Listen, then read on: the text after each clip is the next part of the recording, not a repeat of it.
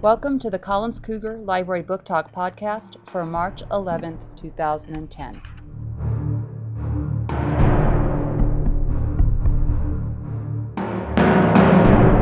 Today, Amanda from 4A is going to tell us all about one of her favorite books.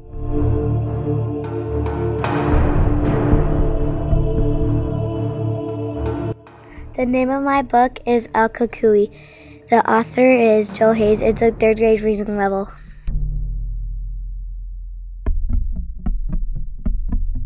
This book is about a big man called Cucuy who takes two girls who aren't doing what their father asked them to do.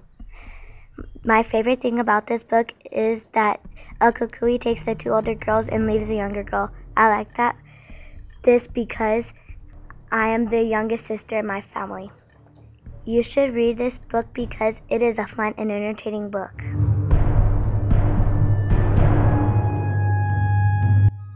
Thank you for tuning in to our Book Talk podcast.